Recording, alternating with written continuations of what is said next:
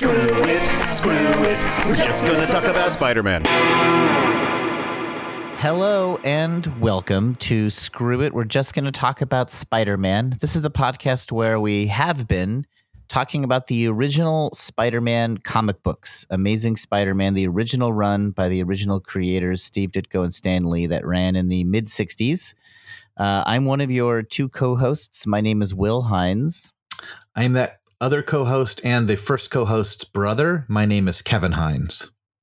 We're both performers and teachers at the Upright Citizens Brigade Theater. Kevin's in the New York branch, and I'm in the LA branch.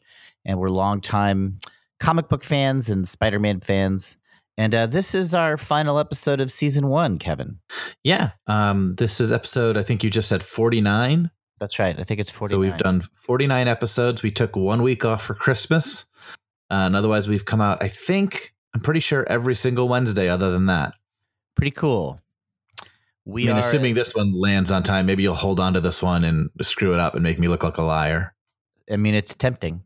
But yeah, so we covered every issue that Steve Ditko drew of Spider-Man, which is the original run. And then we covered even the first 2 issues that John Romita drew, all written or plotted by Stan Lee. Largely, including a couple annuals. We did a few other odds and ends episodes. We talked about the movies. We talked about some other comics that we considered classics, so including a instant classic episode about Dan Slott's final issue.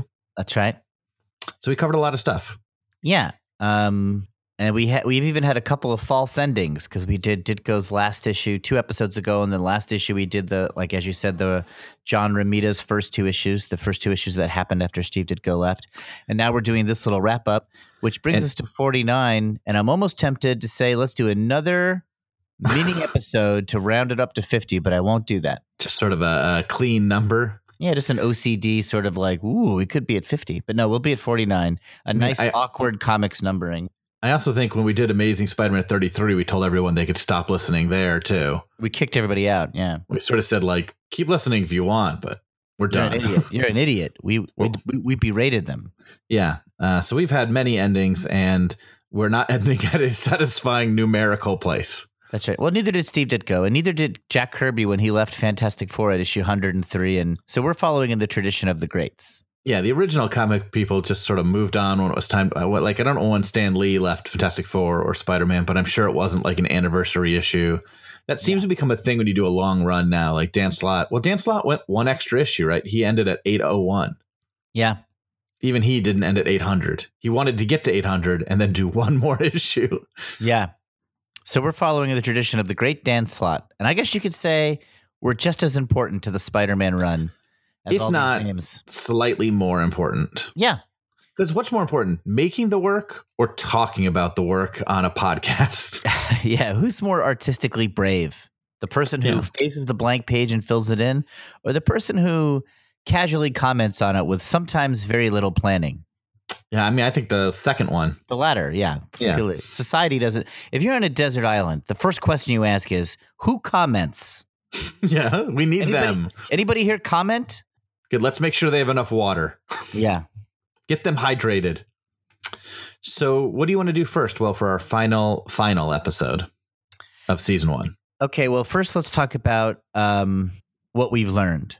Sure. What do we learn? Because we loved these issues, but some of them we had not read a lot, and we hadn't read them all in a row as adults in quite a while. Or we'd never done it together. So what are you most surprised to have learned? I don't know what I'm most surprised to learn. There's a handful of things that that sort of struck me as reading these. One is that I really like Kraven more than I remember liking him. Okay. He seems so ridiculous as a character. Yeah. But I loved every appearance of vest and his big drinking smoky drinks. Yeah, he's got no powers. He hunts Spider-Man and he dressed he is a cartoon character in a world of cartoon characters. Yeah. He's more cartoonish than the rest of Spider-Man's villains, I would say, but I dug every story he was in. He just works, and I don't know why. I can't figure out why he's cool. I could sort of explain why Dr. Octopus is cool to me or Green Goblin is cool. And Kraven, I'm like, this should be lame. And I love him. So that's one thing. That's one takeaway. Mine, I guess I had forgotten how angry and mean the world of Steve Ditko is. Steve Ditko's Spider-Man. Like, Yeah. it does work for the character, and that doesn't, like, disappoint me or anything, but, like, the people around Peter are relentlessly mean. He's a really lonely guy, and that never really changes, and it's maybe suitable for a teenager's, hero story. But just even those last two issues that we went over, John Romita, once a new guy took over and there was instantly shades of niceness and warmth in the way the characters acted that had not existed. And instantly the backgrounds are filled in and there's like more people at the Daily Bugle. I felt like an exhale of relief. And I didn't realize all that tension, which I attribute to Ditko's kind of curmudgeonly real self. Yeah, I remembered it being mean and definitely Spider-Man being kind of an angry youth. But reading those Romita issues, and I read a few more last night, and I've read those before, but it's so sharp. The change is so fast and so instantaneous. Yeah. From 38 to 39.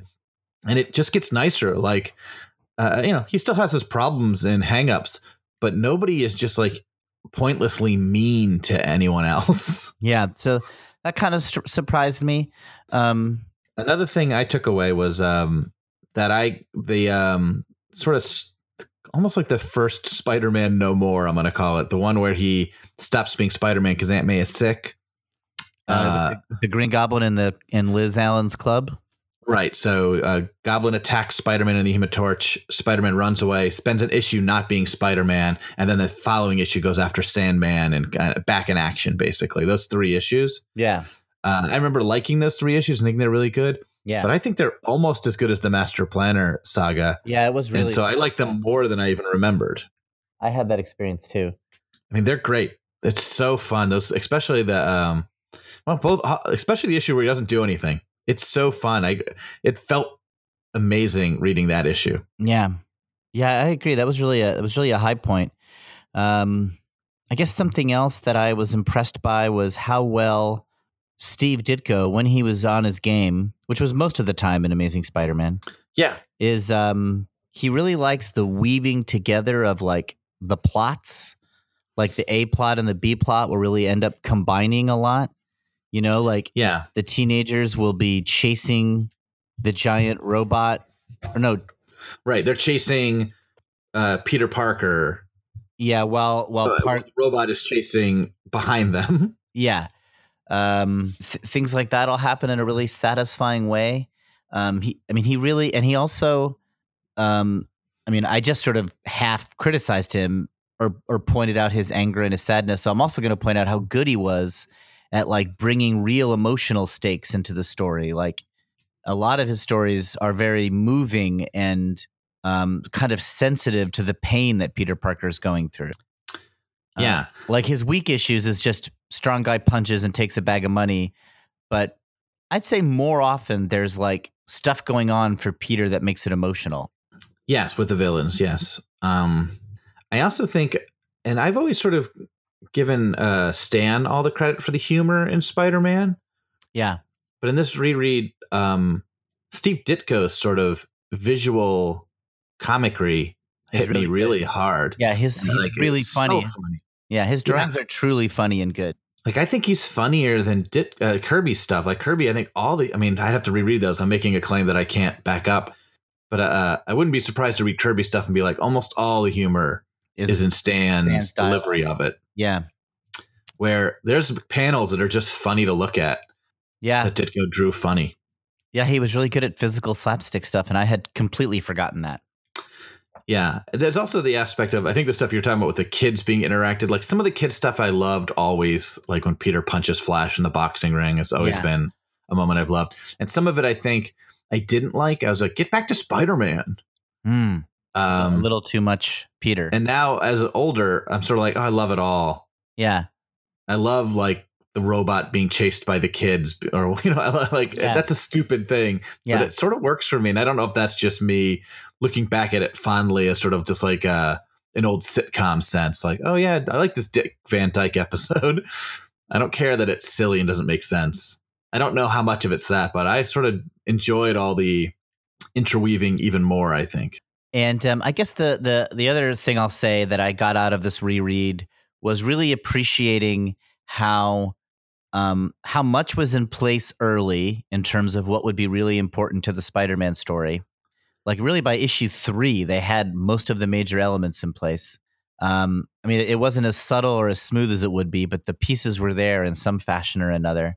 And then kind of like, I guess I knew this already, but it was really fun to appreciate how much Stan Lee and Steve Ditko built on what they had learned from previous projects. For example, they had done Amazing Fantasy, which is like a bunch of Twilight Zone / Tales from the Crypt style short stories with twist endings. And then Spidey's origin is kind of a, ironic twist ending, which they use to great effect. And creepy noir stuff they used to great effect. And then they added in stuff they knew from other projects like humor, romance stories. I mean, these were two guys who had put their time in on lots of other titles, and then it all came to fruition on this one. Yeah, they basically like worked out on these sort of one-note 8-page stories and then put it all together. Like they worked all these different muscles, and then they became like strong men. Yeah. So that was sort of fun to see. And, for the majority of the time, the partnership between them was really good, and they were able to combine Ditko's emotional sort of angst with Lee's very funny dialogue. I'm almost more heartbroken now about Ditko leaving after this like umpteenth reread because when it was working, which up till like issues like 33, it was working. Yes. I remember those issues in the 20s being bad, but on a reread, I'm like, they're not so bad. They're still good. Yeah, even like the Beetle issue, which is probably one of the lowlights in the first Molten Man. The first Molten Man's pretty bad. First Molten Man's pretty bad. But other than that, those issues in the 20s are good, I think. Yeah, and it all works, and it's almost more heartbreaking because it seems like they stopped talking, but they sort of were getting by, and at some point it just became untenable for both of them, I think. It wasn't Ditko, it wasn't Lee, like whatever had caused this rift, neither one of them wanted to fix it, and they both got sick of it. Yeah, it seemed like they were both happy that Ditko left when he did. Yeah. It's really a tragedy from the fans' perspective. I had this Beatles podcast where we talk and think a lot about the partnership of John Lennon and Paul McCartney. And then just separately from that, as a music fan, I love the band The Smiths, who have a writing partnership at the center of it, Johnny Marr and Morrissey. Partnerships where there just seemed to be a really high percentage of high quality work. And then the people abruptly ended it before the work was even close to being bad. And it's, from a fan's perspective, you're like, how can you walk away? This is maybe off topic, and maybe you covered this in your Beatles podcast. Do you think if John Lennon was alive today, that they would get together and like make a song? In my own, or at least some point in his life. In my opinion, and of course there is no way to know, I am like 10,000% sure that John and Paul would have gotten back together. In my opinion. Yeah. At least for like a song or two, right? I think more than that. I think they would have reunited for the rest of their lives. Like, I don't know. That seems crazy, but maybe. I mean, I think they would have established a regular partnership of some kind where on the reg they got together and did stuff. Yeah, I mean, maybe, that's the thing. Maybe not exclusively, but it just would have been, it's time for another John and Paul album. I'm like, once the spotlight on them had diminished somewhat, and I just feel like it was inevitable. And I think every Beatles fan has that hope, and it's one of the many, many tragedies of John's murder. Yeah, it sort of feels like that to me. And I'm not a Beatles fan. I don't even know if I can call myself a Beatles fan. So I was going to say I'm not as big a Beatles fan as you. I like the Beatles, but that's always been my feeling too. It's like if those guys were still around today, they'd look back and be like, "Hey, let's do a song. Let's do an album. Let's do something. Yep. Let's at least perform a few times together." They definitely would have done that. They definitely would have all played together. There's no doubt. And Stan and Steve never worked together again. I know. And they both lived long lives. Like they had opportunities. Many. It just was like, it was just not happening. Yeah, there was just something about their personality. I mean, and I again, not knowing a lot, it's so hard to not try to like find explanations for yourself. But I put that on Ditko more. I just think he was such an oddball. Stan Lee, I think, would work with anyone. given enough to, like, even if somebody he hated, given enough time, he'd go back and work with them. Yeah, he'd do something. So Stan Lee is a salesman. He's like, yeah, that'll sell. yeah. Where Ditko's like, no, F you. Yeah. Yeah, it's very heartbreaking So how all that happened. Yeah. It's also amazing to me. It shouldn't surprise me at this point that, because as we've said, like, especially like the first 15 or 16 issues, I've read hundreds of times. yeah. The later issues I've read less, but some of them I've only read once or twice before this reread. But you have read them and you have reread them. I've read them and reread them, and it's still so fun to read them again. Yeah, it was great really to have an hold up. excuse. I loved it. I loved it too. One of my things with comics that have gotten so expensive is when I buy comics now. I used to buy everything that I wanted to read. I was like, I'm interested in reading this, I'll buy it. And then I was like, I'm spending too much on comics. And so I just started buying trade paperbacks because they're a little cheaper to buy them collected. Mm. And that was good. And then that got too expensive. And I finally realized I can only buy trade paperbacks that I believe I want to read at least 3 times. I see. I wasn't always right, but I would buy something I'll know I'll read it once. And then if I don't think I'm going to at least want to read it one more time and possibly want to read it again, it's not worth my money because it's too much. And now that I have a kid, I don't read stuff multiple times as much as I used to. But I also buy a decent amount less. Digital comics has made some of this easier. But for trade paperback purchases, I still try to buy things that I'm like, if I had time, I'd read this over and over and over again. Oh, okay, yeah. So like Ed Brubaker's criminal stuff, I'll buy all of that because I know it reads great every time I read it. Yeah. And this stuff lives up to that. I mean, I've bought this stuff 4 or 5 times. Yeah. And I, read it in multiple formats, and it's always great. Yeah, it was a pleasure to see that. In my opinion, it holds up. So now, do we want to move on and talk about what happens in the next couple issues, just in terms of threads wrapping up? You wanted to just yeah, I want to talk just a little bit because if this was a TV show that ended, you've got like Betty Brant not in the picture. A lot of things are got a lot of things. A lot of things are in transition. Peter's just starting college. He's just meeting Gwen. They're sort of arguing all the time. We even saw that start to change in the 2 issues we read. So I just want to kind of hit a few things that are coming up in the next few issues that we're not going to cover that I think are interesting. Okay. So the next issue is issue 41. Features the Rhino, which is a big villain that was not created by Ditko. Yes. He's in the mold. He's an animal and he punches. Yeah. But in that issue, first of all, Betty comes back to town, talks to Peter. They don't really bring up the fact that they ever used to date, but Peter thinks to himself, "Oh, there's no spark anymore. We have nothing in common. There's no connection anymore. It's over." Okay. And they're both fine with it. Ned shows up, and Betty is happy to walk off with Ned. And there's no anger. There's no maliciousness. It's very rapid fire find. Peter thinks to himself, all these months I've thought about her, dreamt about her, longed for her. So now she's returned, and Nothingsville. Yeah, that's classic. Stan Lee dialogue in the Romita era too. Yes. Whatever we had before, whatever was between us, it's gone. So like within a page and a half, that's resolved. Betty's back. They're not together. Peter is single again. Okay. It's a long time coming. Also in that same issue, he gets a motorcycle. Oh, right. The motorcycle.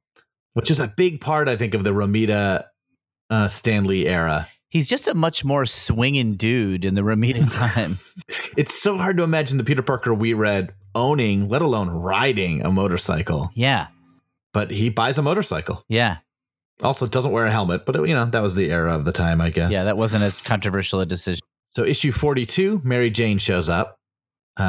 Basically, Aunt May says, show up tomorrow. She's going to be here. It's going to happen. And it does. And that's the famous entrance. It's the last page of issue 42. Face it, Tiger. You hit the jackpot. Yes. You just hit the jackpot. Okay. And then the next issue, Peter's like, oh my goodness, you're beautiful and amazing and fun. And she's really cool. And the Rhino attacks again. And she's like, hey, let's go check that out.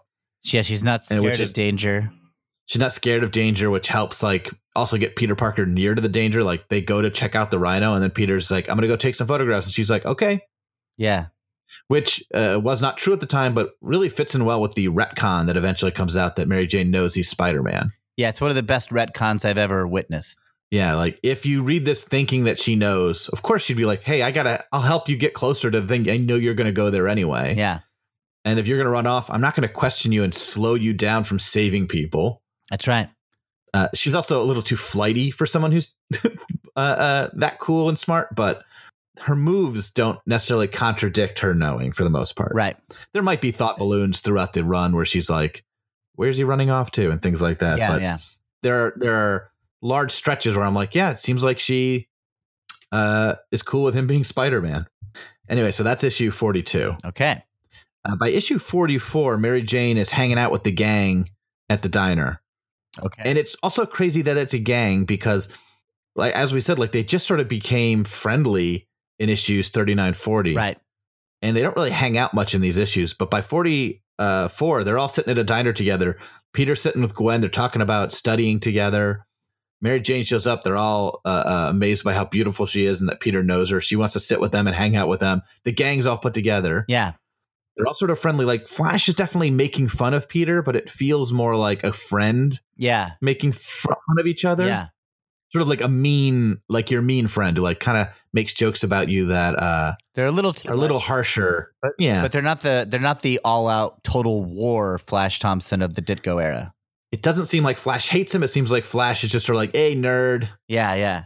I'm a jock and you're a nerd and we're friends, so I'm going to bring it up a lot. Yeah. And it's like, yeah, okay, whatever. Yeah. And, Peter Parker makes fun of him back about being dumb, and it's like they all laugh about it almost. Yeah. Also, Flash is drafted in that issue. Oh, wow. So in a few issues, he's gone. He goes to Vietnam. Oh, my God. I forgot about that. And there's like a farewell party that Peter is for sure invited to. Yeah. Like Flash wants him there, I guess. Big changes. He doesn't invite him directly. I think Gwen invites him for Flash, but it's very clear that Flash has no problem with Peter Parker being there. Where Peter, like Flash 5 issues earlier, would have been furious if Peter showed up to such a thing. Yeah. So Flash doesn't even finish his first year at college. And he goes off to Vietnam. He's in college. He should get a deferment. I wonder if they talk about that. I think it seems like he's excited to go. Yeah, it's not played as, this is Stan Lee writing it. So this is not played as, oh no, I'm drafted. It's like, awesome. Yeah. You're going to go serve our country. Right. You're a World War II hero. Yeah. Right. God, what a fascinating time for comics to, the late 60s. Issue 46, which is 2 issues after Flash mentions he's gotten drafted.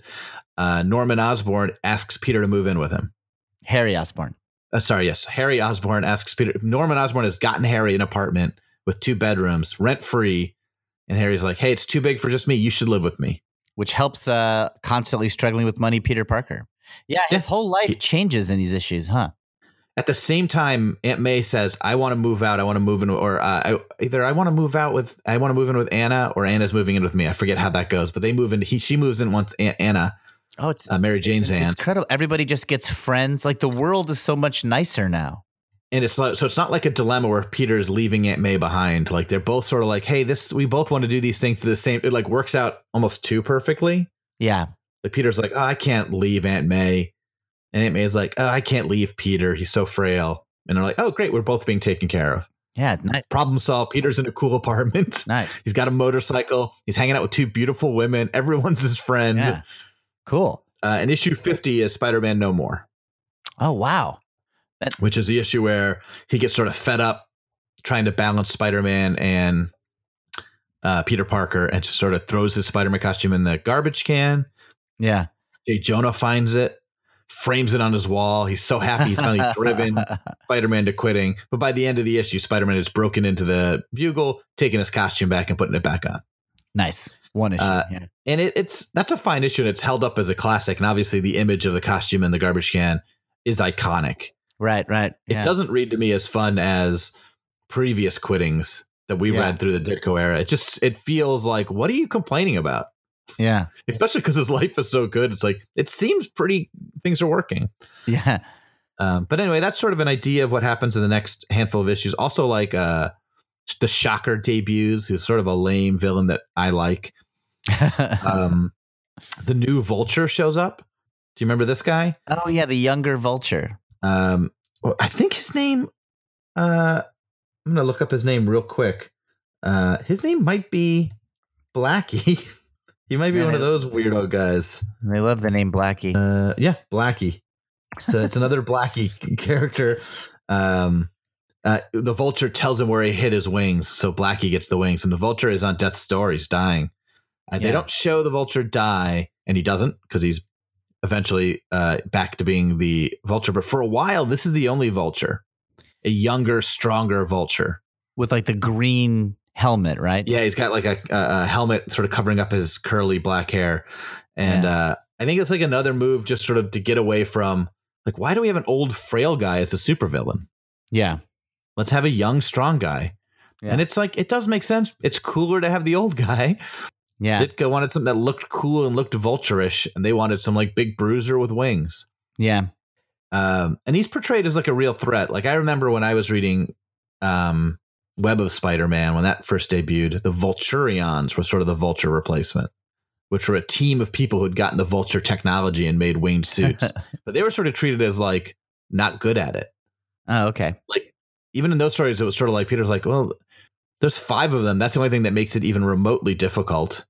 They're not as good as the Vulture at flying. And the Vulture sort of was also existing at the same time. And it was almost played as like, someone told us to have younger Vultures, so we did this, but we don't think it's a good idea. I see, yeah. I don't know if that's true, but that's what it felt like. It felt like one of those things that happens on a TV show where it's like, enter this plot line, like, all right, we're going to half-ass it because we don't like it. But at this time, Blackie was treated like a real threat. Anyway, all that stuff sort of happens. It's very interesting, and it's good. And the art, I think Romita gets more comfortable drawing some of the weird Spider-Man world, Jonah and stuff like that. But it's still obviously everyone's more beautiful and cool looking. Yeah. It's just so rapid. I mean, that's like, what is that? 12 issues? Yeah, over 1 year. So in like a year, you've gotten rid of the Vulture. Spider-Man's living with Norman. Flash is gone. Everybody's friends. Mary Jane's part of the group. Aunt May's no longer really a day-to-day issue. It's crazy. Betty's back and fine. She's marrying Ned. It probably needed something. It probably had to change up the status quo in order to keep going. It definitely did. And I think as we discussed, like it would have felt, I would have loved like another year of Ditko, but probably at some point we would have been like, I wish he had left a few issues ago. Yeah. People are allowed to have friends, Steve Ditko. Yeah. But like, I'd still wish we had like one last big arc building off of those sort of nothing stories we read. But yeah, it feels like something needed to change. He's definitely more super heroic. It swung so far the other direction, and you can sort of see pretty new girls, creators, good-looking dudes, motorcycles, Hepcat language, pretty nuts. And I think new creators definitely swing it somewhere in between that. Yeah, like it was so much too much of a course correction, where it's like we can't have Peter live in this great apartment with Norman Osborn. It's too nice for him. Yeah, you can't have totally groovy Peter. Yeah. But yeah, sort of a cool futures in line for Peter Parker. They're fun issues if you do want to read them. I don't know of a collection to recommend, but I'm sure it's out there. Yeah, but I think the first couple years of Romita stuff is very good. It wears on me eventually, but it starts strong. It sounds great. I'd forgotten how much happens right away. Yeah. Okay, so that's Future of Spider-Man. Now, should we catch up on our email? Yeah, we got a ton of emails. So let's just start. Okay. I sort of sent a couple tweets out over the last week and a half reminding people that we were wrapping up. So if people wanted to email us, they could. They get it in time. And so we got a bunch. And it's very flattering and wonderful that everyone emailed us. First off, we have Nate Treese. Okay. I'm 28. And I first got into Spider-Man after reading some comics my grandmother bought me. Oh, nice. A Spider-Man Unlimited #1 and Spider-Man 2099 #3. Okay. I loved Spider-Man 2099. Peter David wrote it. It was great. Okay. I was also pretty into the Spider-Man animated series on Fox and the 2000 Nintendo 64 video game. That Spider-Man animated series brought a lot of people into the comics, Will. Yeah, we've heard that from many people. The combination of Spider-Man 3 and One More Day turned me off the character for a long time, but your podcast, along with the new PlayStation 4 game, has gotten me excited to dive in again. Ooh. He just bought the first few trades of Chip Zdarsky's Spectacular Spider-Man series and Peter David's new Scarlet Spider series, along with some old Roger Stern collections. Oh, but you're going to love him. Anyway, thanks again for an entertaining show. I hope the Screw It Extended Universe will live on after the podcast ends. Oh, so nice. He talks a little bit more about the video game in there. But yeah, he's it's great to hear that we got someone to start reading Spider-Man again and they like it. Yeah, that's a relief. It's sort of also just flattering to be paired with this video game. Yeah, which is such a momentous, huge accomplishment of people who have worked such a long time. And I think that our podcast is just as important. Yeah, if not more important. If not 10 times as important. Yeah, it's us, then Ditko, then the video game, then Stan Lee. Stan Lee's after the video game. Sorry, I mean, it's rough, you know. Poor Stan. Yeah, it's tough. It's tough. Then the movies. Yeah, right. Movies don't have quite the yeah, people don't watch movies. The reach. Yeah, they're into podcasts. Jacob emailed us. I've been catching up on the podcasts since I discovered it a few weeks ago, and I'm loving it. I read the first Essentials collection when I was a kid, but nothing past that. Mm-hmm. I got Marvel Unlimited right before I discovered this podcast, so I was already reading more. You guys just made me appreciate it way more than I was already. Oh, that's really nice to hear. He talks about the Ultimate Universe. I always liked the Enforcers and thought they must have been super important in the actual comics. What a crushing blow knowing Big Guy, Rope Man, and Guy Who Kind of Knows Karate are not A-list villains. And another person goes, I hope you guys keep going. It's nice. I responded to him saying the Enforcers may be C-listers, but that just makes them more lovable. Yeah. I mean, I'm fascinated with them. James emails us, James Rushton. Okay. It has been a pleasure following you both through this journey. What's more, it helped me establish a connection to something I've never been connected to before.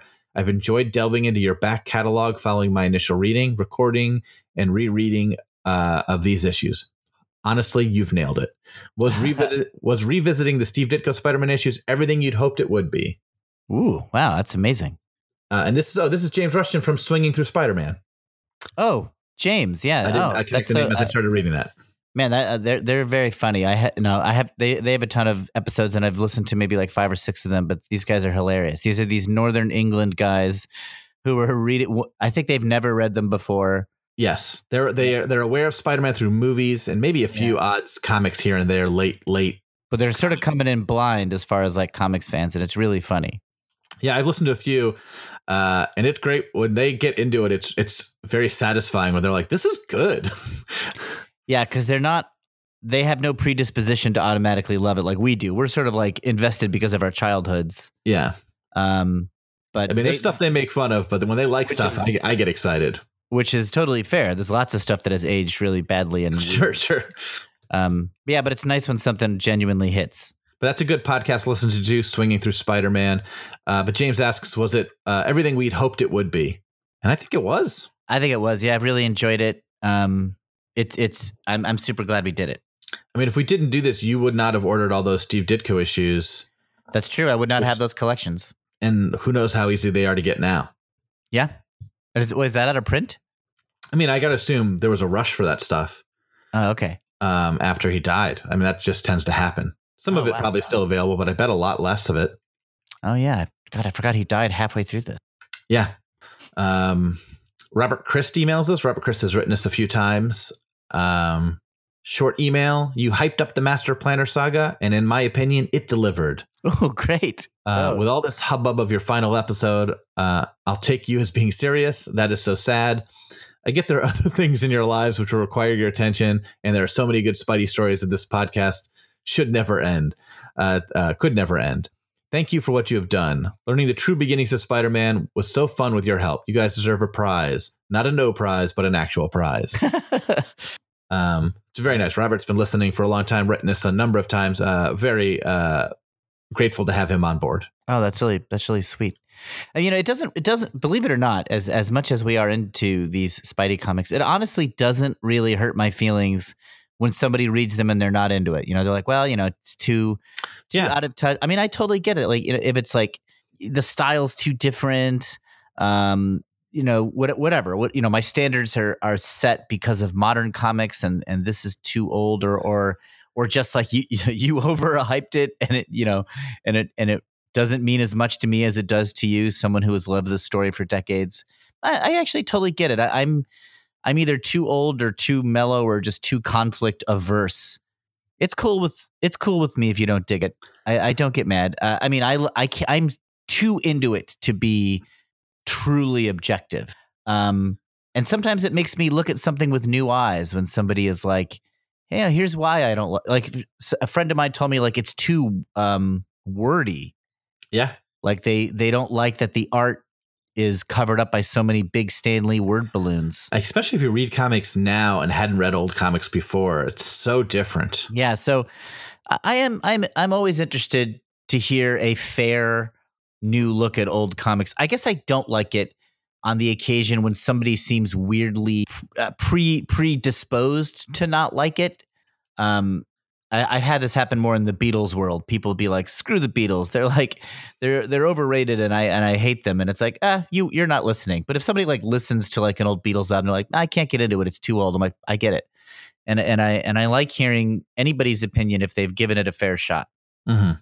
But that said, I of course love it when somebody also connects with it. So thank you so much. I mean, I've always heard that the Jack Kirby's Thor run is second only to his Fantastic Four run.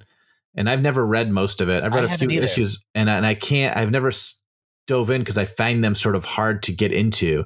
But I don't know. Maybe if I read them, I'd love them. But I get that. I get that feeling of like, this isn't my thing.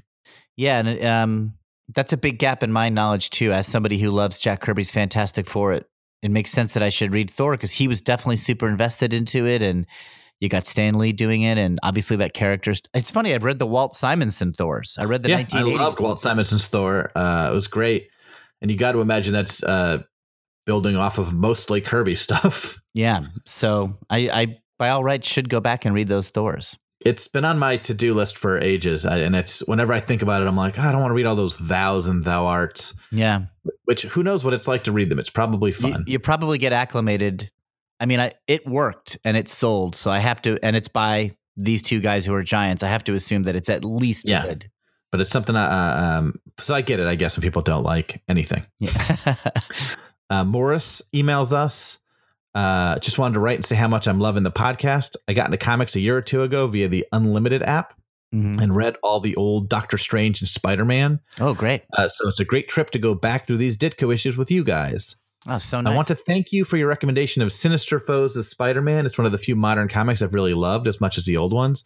And that's the short-lived series by Nick Spencer, current Amazing Spider-Man writer, focusing on Boomerang and a few other also-ran villains, sort of a comic villains take on the Spider-Man world. Very fun, very cool comic. And he's now buying Nick Spencer's Spider-Man comic physically. So Nick Spencer, you're welcome. As far as questions goes, what's a Spider-Man storyline you think would make for a good movie, or pitch your best idea for a Spider-Man what if comic? I think we already talked about the movie thing pretty in depth. Yeah. So let's pitch a what if comic, Will. Okay, I have a real comic nerds one, and it would be like, what if Steve Ditko had kept drawing Spider-Man?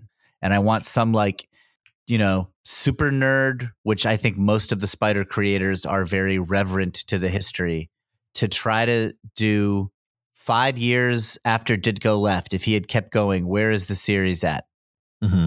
That'd be my what if. And it would sell 0 copies because even I would forget to buy it. That's my pitch. What if Aunt May died during the Master Planner saga? What if he got back an hour too late? Yeah. Oh my God. Oh my God. Just missed it. Everything else is exactly the same, but it gets back to like she just died. I mean, he becomes the most depressed and broken man in Marveldom. Yeah. But I don't think he quits, but I do think he becomes joyless. He might quit being Peter Parker. Yeah, he might just give up his human side entirely and be like, I'm just here to make amends. Yeah. Man, that's a great what if story, because I would not want to live in that universe, but I might not mind taking a glimpse at it. Alex asks one more question, Will. He just signed up for improv. I have one more what if. You're great. What if the Watcher joined the Enforcers? The Watcher? Yeah. Uh-huh. Okay, just think about it. Get back to me. Sure. I'd say Galactus maybe makes it more interesting. People always throw Galactus in their what ifs. I'm saying the Watcher. I don't know what the Watcher's powers really are. Well, you'd have Fancy Dan with his kicks, and then Montana with his ropes. Ox punch things, and the Watcher can just sort of tell them what's going to come next. Watcher's just looking around. I'll be lookout. Yeah, he's yeah, we know Watcher. Of course We know. Of course he's lookout. He should be lookout. I cannot interfere, but I'll let you know when the cops are on the way. You think the enforcers were robbing that place? I don't know. There's a giant bald guy on top of the building. Hey, Watchy, let us know when the heat is getting close. Ox is like, I could take him. Ox, be careful. He's got the ultimate nullifier. Alex also just signed up for improv classes after thinking about it for years, inspired by us. Okay. As well as Comedy Bang Bang, but I think he's implying mostly us. Yes, I think we're more of a comedy influence than Comedy Bang Bang. He's very nervous. Wish me luck and give me your best advice. I mean, you don't need any advice. If you've got the courage to do it, courage and bravery is what you need. And if you have the courage and bravery to sign up, you'll do great. And don't be afraid to look stupid. Level 1 improv is a blast. I think everybody on Earth should take level 1 improv. I don't necessarily think that anybody needs to do more than that if it doesn't really connect with them. But level 1 is really great. I think for people who've never done it before, level 1 often is mostly just getting over that feeling of like, I look foolish. Yeah. And don't worry about it because you don't look foolish. By the very nature that you look brave and cool and smart. I'll even be a little bit like Macy's and Gimbals and Miracle on 34th Street that take level 1 improv at any institution. Obviously, I'm a UCB guy.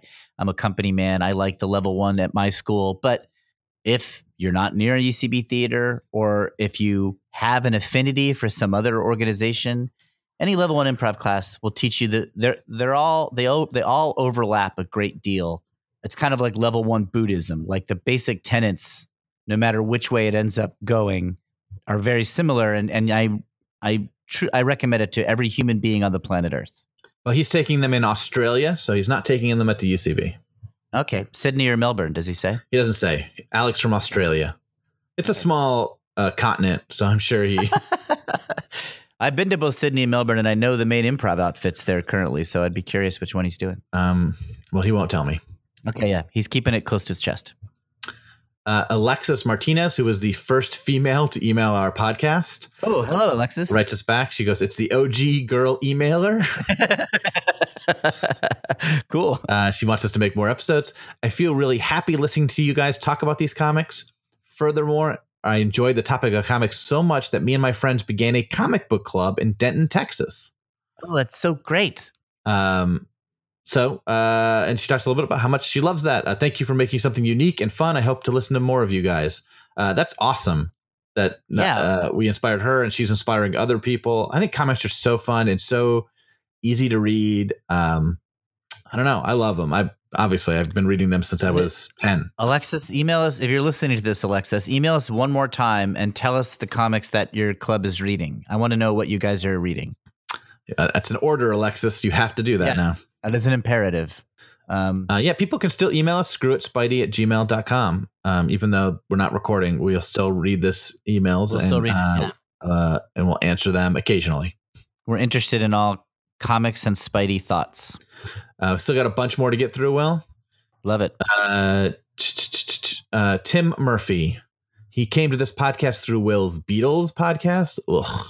He talks about that for a little bit. And he talks about something called Comedy Bang Bang. Never heard of it. Right. A shout out to the Mesmerist. Assume that's you, Will. Yeah, I had a character called Hypnoto the Mesmerist. But you don't like that name? No, I do. It's fun. As with every Comedy Bang Bang character, I had a plan and which went away within the first 10 seconds of his appearance. Tim wrote a long email, so I'm just going to pick a couple of little moments from it. He says, he does it in segments. So his hot takes segment lists that the Master Planner saga was fantastic and we did not overhype it enough. Oh, Parker's Aren't Quitters made him cry.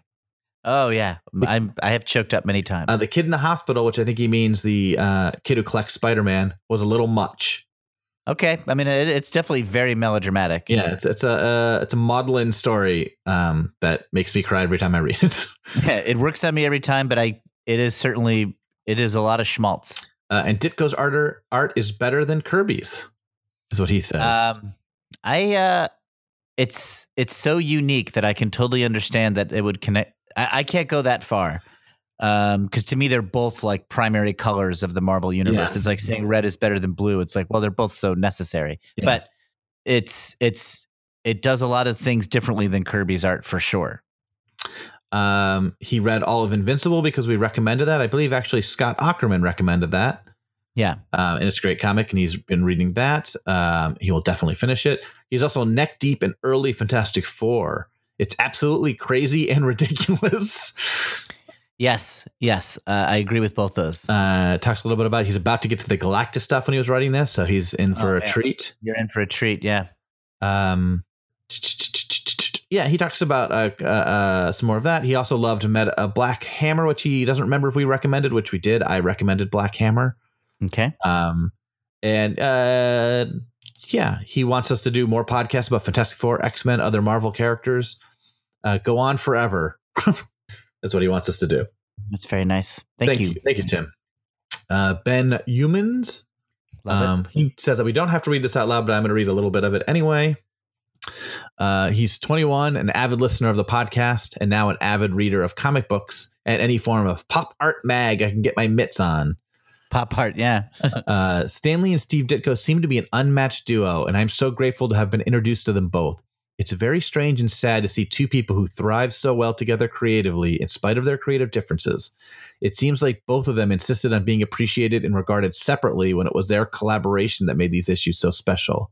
100% agree. Even though they weren't speaking, I like to hope that there were moments in their estranged offices, maybe when they were drafting the Master Planner saga, when a beleaguered, beautifully penciled Peter Parker was waiting for a powerful, if a little hammy piece of prose to give him the strength to triumph. Moments like these, when both of them could see how important and essential the other ones was to the wonderful marvel that is Spider-Man. And then Artie would let her. Oh, nice dig on Artie there. Yeah, nice dig on Artie. I like that. I like to imagine there were moments. It's easier to imagine Stan having moments where he appreciated what Ditko was doing than the other way around. But I'd love it if it went both ways. Yes, I've had many daydreams about them actually, or liking it. Just like imagine Ditko like reading an issue going, oh, that was good what Stan did there. Yep. It's hard to imagine, but I would love it. Yeah. Anyway, thank you for writing, Ben. That was a really great peek into what we both feel about their relationship. Yes.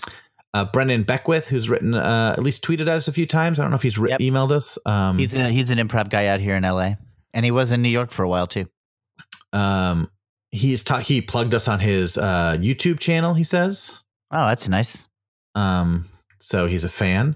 I don't read the comics that often, so your podcast is really great insight into that whole world. Thanks for creating it and keep it up, please. What makes Spider-Man your favorite superhero? What gives him that edge for you? Wow. I love that question. I think I know my answer. And it's basically that I would actually say that it's Peter Parker who's my favorite superhero. It's like because the human being character is so good. Yeah. And, relatable. Like, they really nailed that character. And so it really, his powers are almost irrelevant. If his superpower was like changing the shape of water into things, I would still love it because it's just this lonely teenager who's trying to do the right thing and at war with his own guilt and sense of duty is what makes me love him. I agree with that. I think his powers aren't that important. I think they need to be sort of slightly off kilter powers. Yeah. Like clinging to walls and swinging through the air are sort of odd powers versus like Superman's heat vision, for instance. And making his powers just a little left of center, I think is important. But beyond that, they could be sort of anything. They could be any sort of creepy-ish power that make him not quite heroic enough. Yeah. I don't know why his powers work so well, but the character works because of Peter Parker. You are right. The off-kilterness is sort of necessary, and that's a necessary ingredient of a lot of 60s Marvel. Like on paper, the plan for the powers is often a little weird, and it might give you pause. And the fact that they went ahead with it sometimes ended up being the magic ingredient that made it cool, i.e. Silver Surfer. Right. It's a strange idea that works. Or he should not work. Or Galactus's visual design is really, it's just odd. And like, where does that come from? Yeah. The idea that like this guy lives in space and he rides a surfboard that we Earthlings use on on Yeah. So like that off kilterness is a necessary ingredient in a lot of great 60s comics, 60s Marvel comics. Spidey, Spidey's one of those like accidents of I mean, both a product of two great talents and also a lot of luck. And I don't know, Ditko visually had great taste, and he knew how to make that Spidey character visually compelling. And there's a reason why little kids love Spider-Man long before they are mature enough to grasp the story. Like the original DC characters or the Silver Age DC characters make more sense, right? Flash makes sense as a power. Even Green Lantern makes sort of sense. Yes, and his story makes sense. You know, this like team of Guardians who choose an Earth guy. But then, like, even looking at like Captain America, it's like he throws a shield. He's got wings over his head like a Greek god, but that's like Mercury, but he's never mentions Mercury. And Thor. So wait, the god of Norse thunder is one of your heroes? Like an actual religious entity. I mean, it would be like having like St. Paul is in the Avengers. But Marvel works despite all that. Yeah. He also asks if we had a say in how these characters were used in the movies, what would we want to see? The Spidey characters? Yeah. I think I have really appreciated that there's been so many great Spidey movies.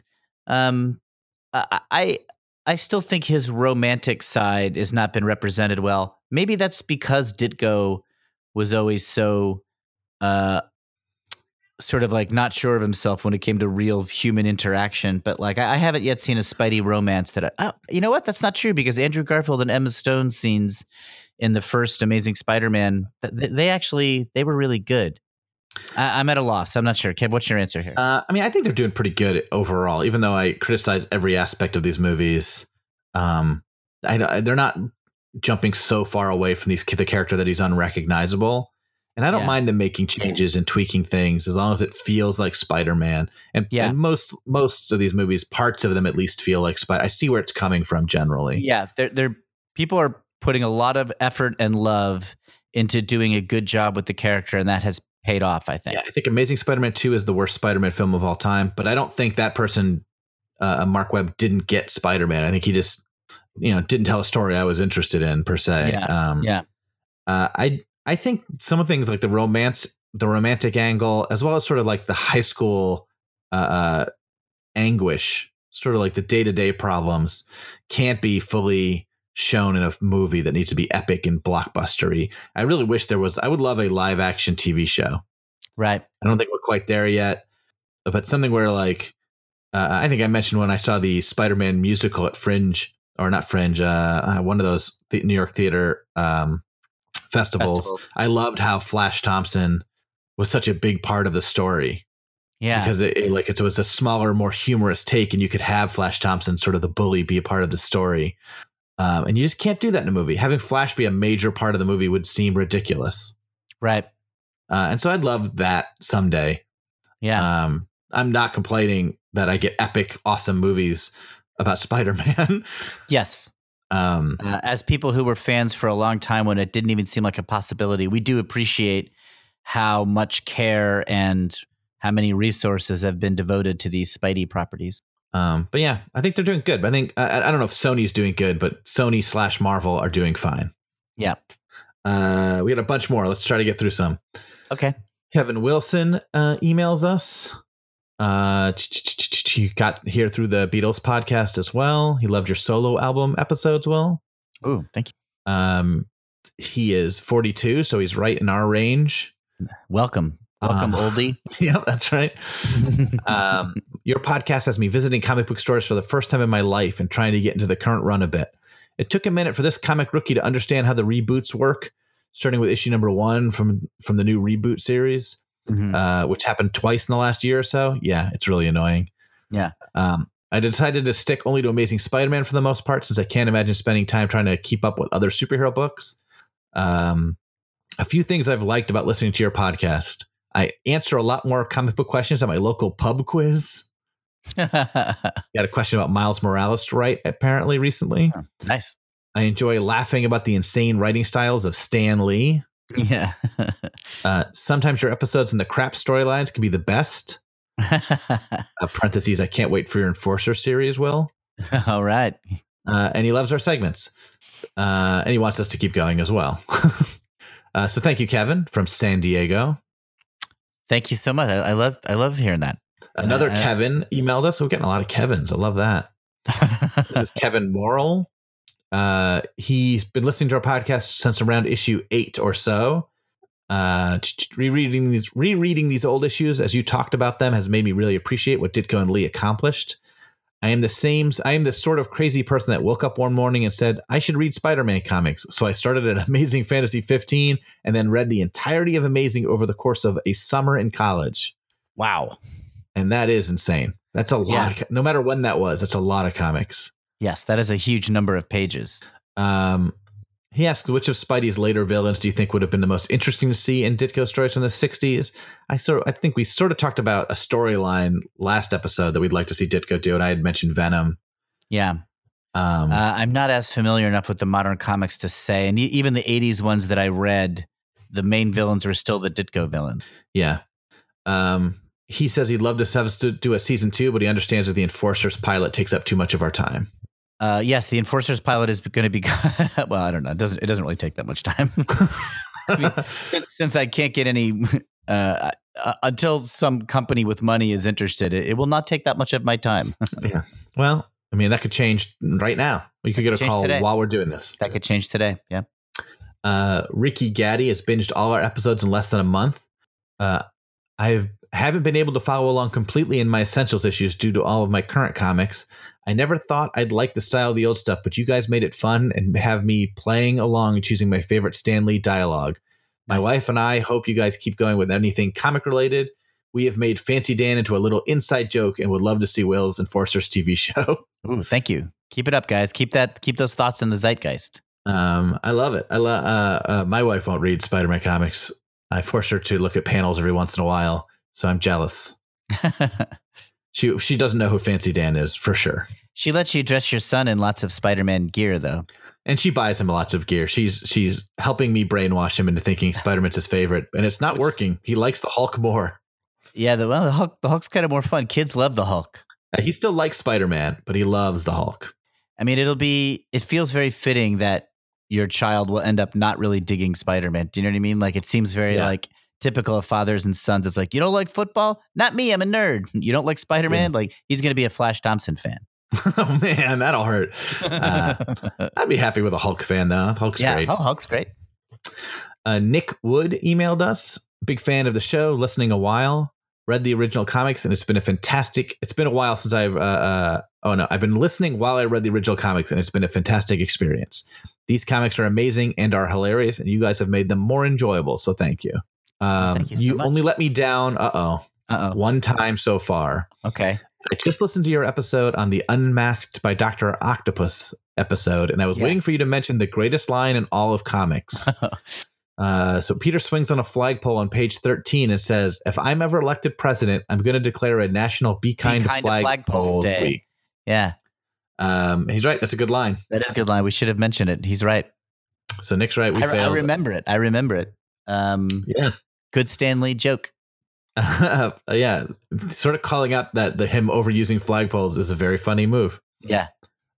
Robert O'Connor from Dublin, Ireland. Okay. He steamrolled through episodes 1 through 12 and the episode we did about the movies. Loving the show. I've read the Ditko stories a handful of times. I wanted to go back to them again after playing the new game, PS4 again, but I haven't got the time with work. So it's been great to be able to listen to them from such huge fans. Oh, cool. I'm far less familiar with the Romita era and beyond. And while I'm sure you probably aren't considering tackling the entire run, I would at least ask that you consider going up as far as the 70s or 80s before things got dumb for a while. So he just wants us to do another 22 years worth. We're not going to do that. We're not going to do that. But we might cover some parts of those. Who knows? Yeah. There's some stories in there that I really love. Benjamin Sawarto. If you love the Fantastic Four so much, why don't you marry them?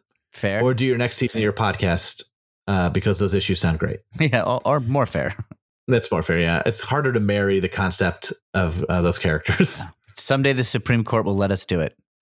Jay Schwartz wants us to do a podcast about Ditko's old Weird Tale type stories. Oh, yeah. I bet you I have not read too many of those, and they look really fun. Yeah, I worry that it would get repetitious, but it could be a fun one-off or two-off. Yeah. That's from Jay Schwartz. Now, Jonathan Hosington. Not sure how interested you'll be, but I figured since this is the end of my favorite podcast, I share with you guys that I've planned for my entire comic collection. Okay. He's been messaging me about this as well. So this is Jonathan Hosington, TXFXL on Instagram. That's important if anyone's listening right now. He is trading all of his key issues away, about 500 comics valued at about $25,000, so that he can try to get a copy of Amazing Fantasy 15. Wow. I've gone through all my issues and made a spreadsheet with everything categorized by title, issue, condition, key details, and an average sale price from the last 2 months of eBay sold data. He's getting rid of first appearances of Wolverine, Punisher, Thanos, Juggernaut, Nightcrawler. So if anyone's listening and is interested in trading with this guy or has an Amazing Fantasy 15 that they're looking to unload, this guy's trying to make a deal. He wants to get rid of his entire collection basically and have one book. Yeah. That's a cool idea. There's something that makes sense about that, like collecting a mass of comics when you probably will not read those issues very often. Why don't you just reduce it to one artifact that just symbolizes your love of all of it? There's something sensible about that. Tom Brevoort, who's an editor at Marvel, did something like this. I forget what comic he traded for. It was like some early Fantastic Four issue that he was missing from his collection. And he basically started with 2 more modern comics or something. And just through trades, wanted to trade until he got to the comic he wanted. Like did one of those things. I wish I could remember what comic it was he traded for. It was really fun to read about. Yeah. Also, I'm surprised this guy's collection did he say $25,000? So what he says, yeah. Man, that's got to be a good collection. Sounds good, yeah. What if it's all just like Ghost Rider issue 2 through, it's like he's just way overestimating the value. yeah. Mother Teresa #1. Yeah, he thinks those are worth more than they are. Is that what you're saying? Yeah, I don't know. He does mention he has the first appearance of Wolverine, Punisher, Thanos, and Juggernaut. Okay, those are all pretty good. Yeah. But also, he doesn't mention that he does not mostly have Ghost Rider comics. He doesn't eliminate that as a possibility? Then I believe it. Yeah. He also says in Stanley alliteration, all right, you webheads, have a terrific time touting the titillating tales from the tomes of timely comics. Ta-ta. Nice. Ooh, very good. Lots of teas.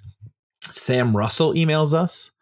Thank you for your service. I haven't thoroughly enjoyed your insightful commentary and contagious love for Spider-Man, Ditko, and comics. I think he meant I have. Mm-hmm. The tone of it seems to be a compliment. Yeah, or he's just a very bold critic. I have not thoroughly enjoyed. Well, right. Sorry. Yeah. Before discovering your podcast, my media diet was mostly stress binging news and political podcasts. Okay. Yeah, that's a different tone. While I stay informed, I've greatly improved my quality of life, moderating my news intake and replacing it with shows such as yours. So thank you. Thank you for listening, Sam, even if you haven't enjoyed it. But I think he has. I think he has, yeah. Noel Tate, who's emailed us a few times, or at least tweeted at us or Instagrammed at us. Thank you for the great series. I hope you continue to make some more comic-themed podcasts. I'd love to have you do one on the Lee Kirby FF. Yeah. He loved Zartsky's last spectacular issue that we talked about real briefly. Yeah, so great. He just read all of his Howard the Duck comics, which is a really fun run. It's very funny. He's got a lot of Spidey in his run, and I came across this little Easter egg, and he sent me a panel from the comic where Spider-Man says something about, I think, getting a tattoo, and goes, but probably not my last. And there's an asterisk, and there's a caption box that says, read the Inconsolable Spider-Man #8, 2018. Peter gets a tattoo of Uncle Ben. And this comic came out before 2018, so yeah, they were predicting a future issue of Spider-Man where he'd get a tattoo of Uncle Ben. That's really fun. It's a very fun joke. I also love that there's an imagined Spider-Man series called The Inconsolable Spider-Man. Yeah, that's great.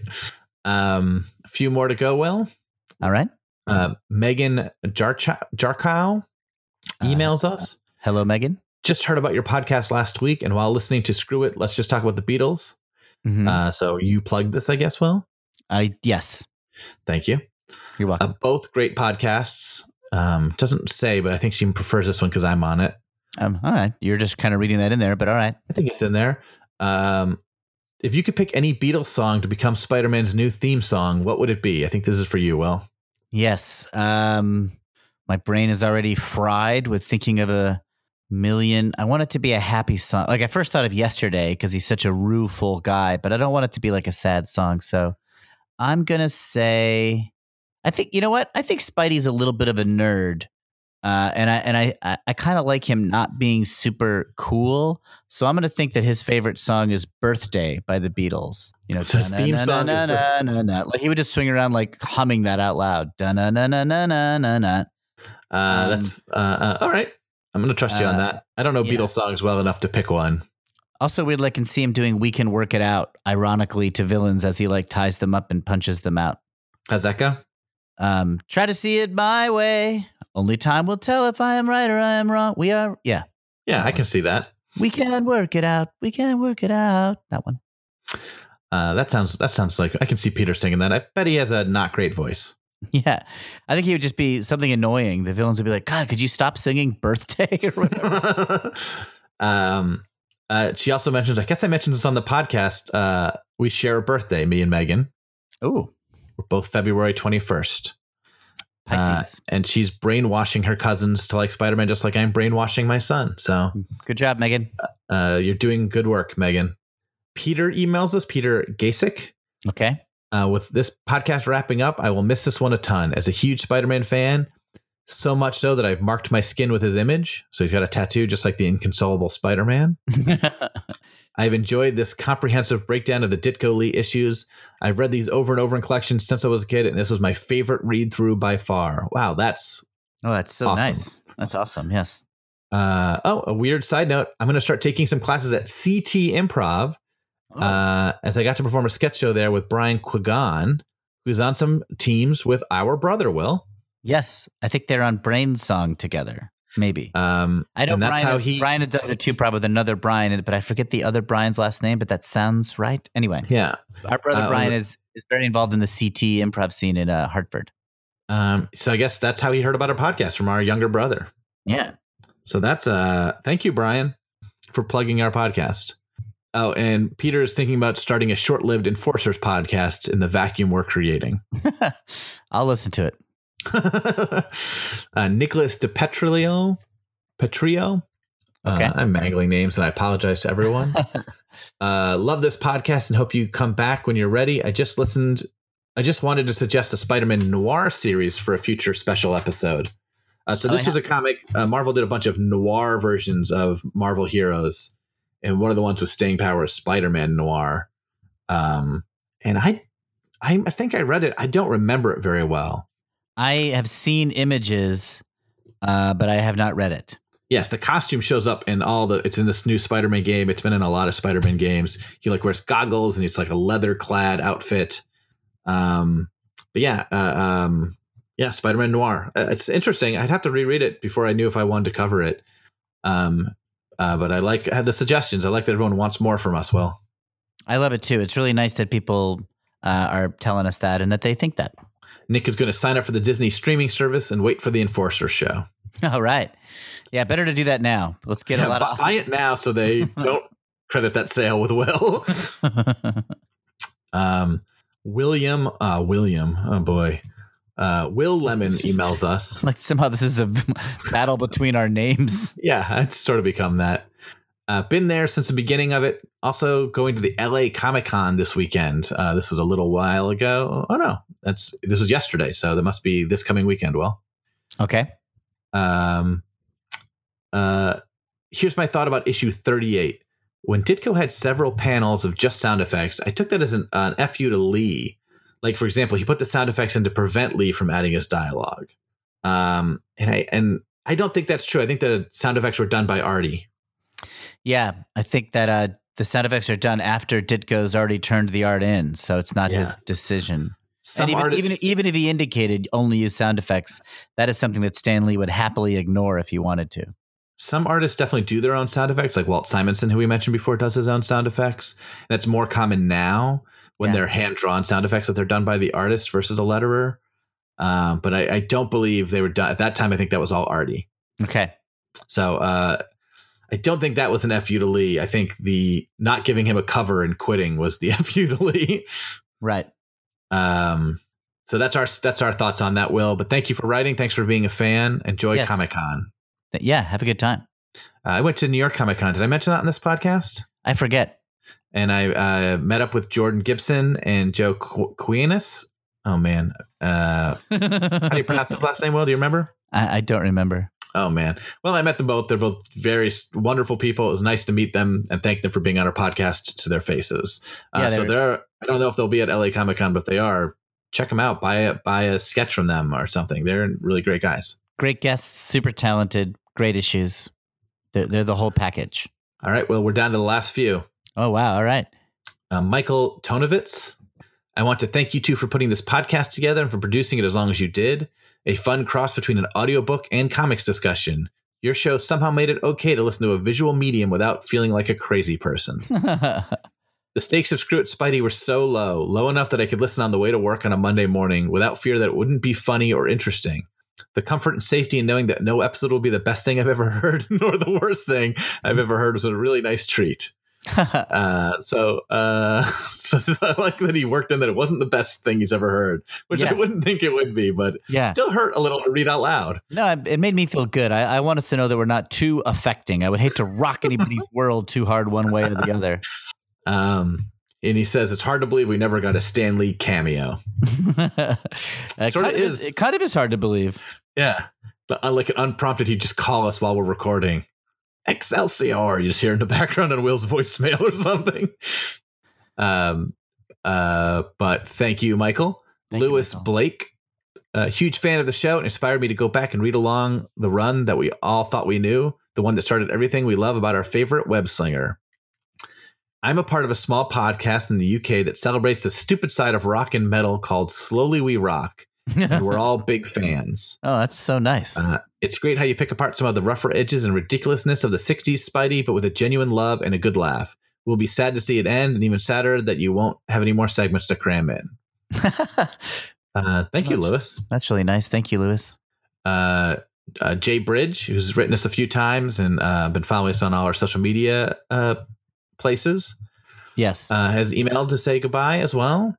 Thanks for the fun drive down the original Spider-Man comics run of Ditko and Lee. It's been fun to hear what clicked, what didn't, and what transcended from someone else's eyes. I've been currently rereading the Brand New Day arc and through Slott's entire run and trying to look at it with the same critical tools that you two have been looking at with the Ditko Lee run. And I was also thinking about doing that. I just haven't had time. I want to reread all Don Slott's run, basically. Okay. One thing that's jumped out to me is how hard you guys have been about the dud issues of the Ditko Lee run. I don't disagree they are duds, but I think you need to keep in context that these were the first issues. By now, most writers have a handle on who Spider-Man is and what makes a great Spider-Man story. But back when I think Stan and Steve were throwing everything at walls just to see what stick. Yeah. It's tough to know it's tough to know that Doc Ock would last when the Looter kind of would not. I mean, he does sort of still exist and operate as a spider villain, but mostly as a joke. Still, even this is a contribution to the mythos. I mean, few characters can handle such screwball villains like Spider-Man does.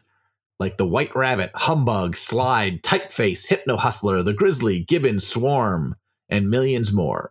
The duds make Spidey more enjoyable, if that makes sense. Yeah. I agree that the duds are fun.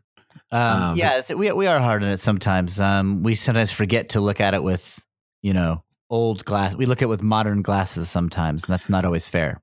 Yeah, I mean, some of these issues, and we've talked a little bit about like the ones that came out during annuals that we sort of feel like maybe they just didn't have as much time to put into those. But I don't know. Molten Man's still sort of lame. Yeah, I'm not going to be able to get on board with the Molten Man issues, but it is true that we should be a little kinder for we forget that. I'm sad this is going away. I enjoyed it, and knowing it's ending makes me feel like the days are shorter, that it's colder than it was a couple months ago. I think that might be the seasons. Yeah. And the last one, Will. All right. The last one, we just got this. No, we got this a little while ago. He just emailed me to ask if I got it. So it bumped up to the last one. Good maneuver, good move. Yeah, good political maneuver. So this is from Chris Marr. Enjoying the pod so far, though I haven't actually read any of the issues. I've got a long hypothetical if you guys want to tackle it. I think you've talked about similar things, but my favorite answers are always when you're talking about stories you'd like to see done. So here goes. All right. Design a Spider-Man story. Which Marvel hero would you like to see team up with him?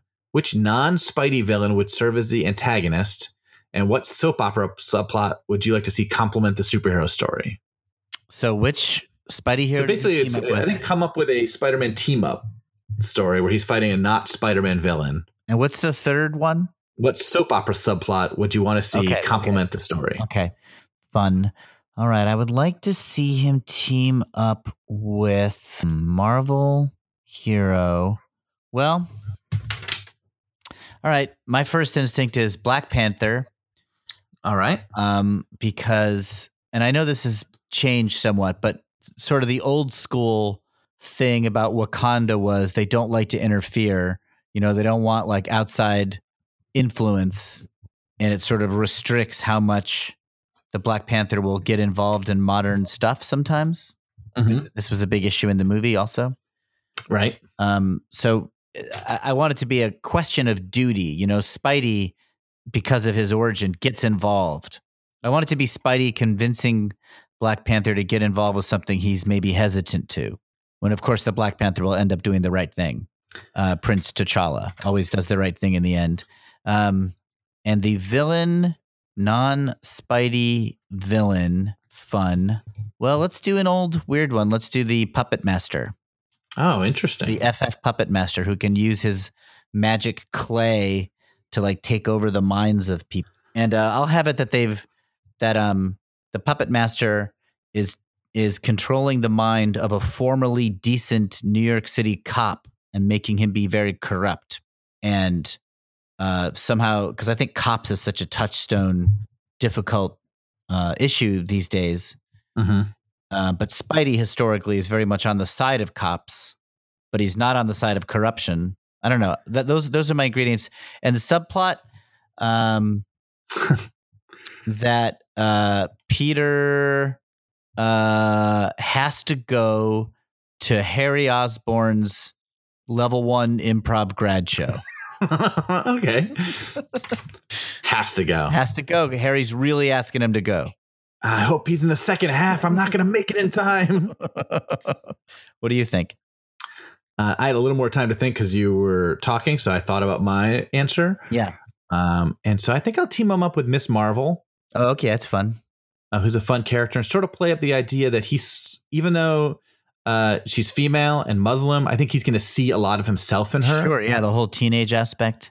I don't think she's going to necessarily see him as a mentor, but he's going to sort of try to be guiding her. And she's not really, because she's got like Captain Marvel as her sort of mentor. Yeah.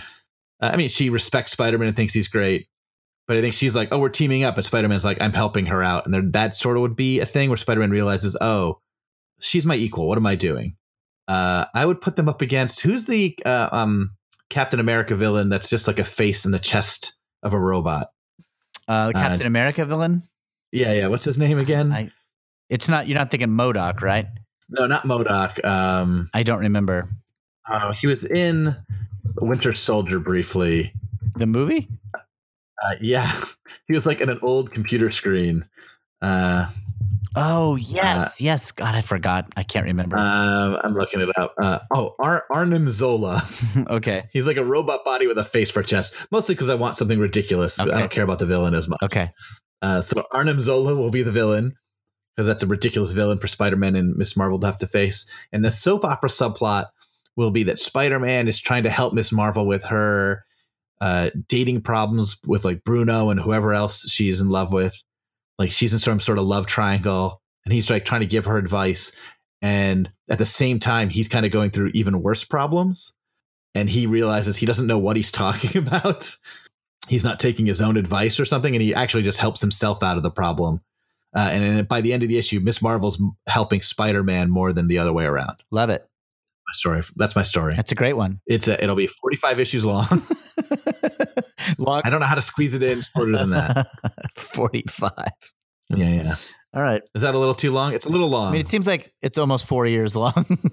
Yeah. Well, a lot of times they put out more than one comic a month nowadays, so it's probably more like 3.5 years. Yeah, you're right. You're right. I'm being crazy.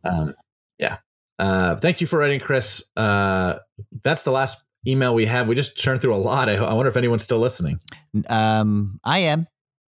Good. I'm glad one of us is. Anyway, it's been great doing this podcast, I think. Are we wrapping up? I think we're wrapping up. It's been great doing this podcast a little bit. And I think I talked about this early on. You had just finished doing another podcast. Yes. Called Don't Get Me Started. Right. And you talked to Anthony about how it was great having an excuse to hang out with Anthony for a while. That's right. We had talked about doing this in various times, like either as a Tumblr or as something. Yeah. And I think you'd even brought it up as a podcast at some point. Yeah. And we just never had time. And I was like, oh yeah, it will at least get us to talk once a week. That's true. We've had good brother time. And so that's one of the inspirations for doing this, beyond like our shared love of it and just being a good topic. It was like, oh yeah, that's the thing that kind of pushed it over the edge for me, was getting a chance to talk to Will, even if it was just about Spider-Man comics once a week. Oh, it's really nice. I have liked that too. I like that we've gotten to hang out, and unfortunately we'll never talk again. I am looking forward to not having to do this next week. Yeah, scheduling it is sometimes a pain. We found that with Anthony, and I definitely found that with Don't Get Me Started also. It was, especially because Anthony was busy doing a million. It was a little bit easier for me, but it's a drag sometimes, for sure. And the time zones and me having a kid also makes it sort of tricky. Yeah. But it's nice to I have a couple busy weeks coming up. It's nice to be like, oh, and I don't need to worry about trying to find an afternoon. Yeah. That is the plus and the minus of doing something on the reg. But it's been great. We as you say, we've done every week except for one Christmas. Yeah. And hopefully we'll come back in not too long and do something else. Oh yeah, just like we don't quite know what we're doing next. We'll probably do something, but we don't know to what extent, or I don't know. We're talking about a lot of different things. No matter what, we will put an episode in this feed announcing whatever that is. Like we thought, maybe we'll come back to this podcast and do other Spidey things. Maybe we'll do other comics things, but do them in this podcast, or maybe we'll start another one, or I don't, or maybe we'll just do one-offs here and there. But whatever it is, we will announce it in this feed. So just stay subscribed if you're curious about what Kevin and I do next. I'm trying to decide if I'm going to keep posting things to the Instagram feed, other Spider-Man stuff, or should I just leave it as a museum of Ditko stuff? I might put a poll up on the Instagram I'd feed say itself. if the effort isn't too much, keep it alive. I prefer it staying alive and adding things to it, but you're the one doing the work, so that's up to you. Yeah, I'm gonna put maybe a slight poll up or something to see what people want, because I could always just start another Instagram feed if I really want to do something else. Yeah. But it's been fun doing this. It's been fun rereading these. It'll be nice to have a break, and I look forward to coming back and doing more. Me too. Thanks everybody for listening. It's been really a nice surprise that anybody has, and we appreciate it.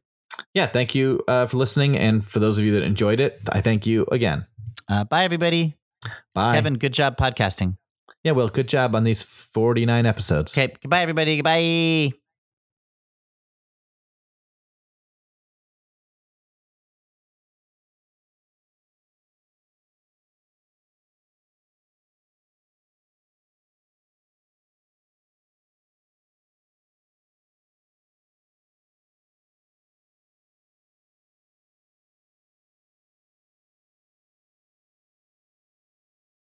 Screw it, we're just gonna talk about Spider-Man.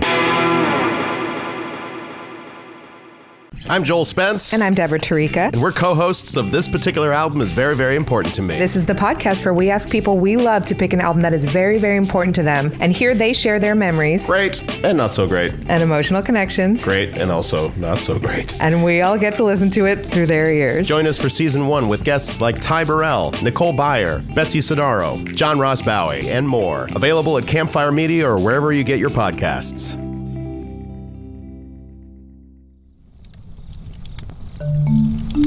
Campfire.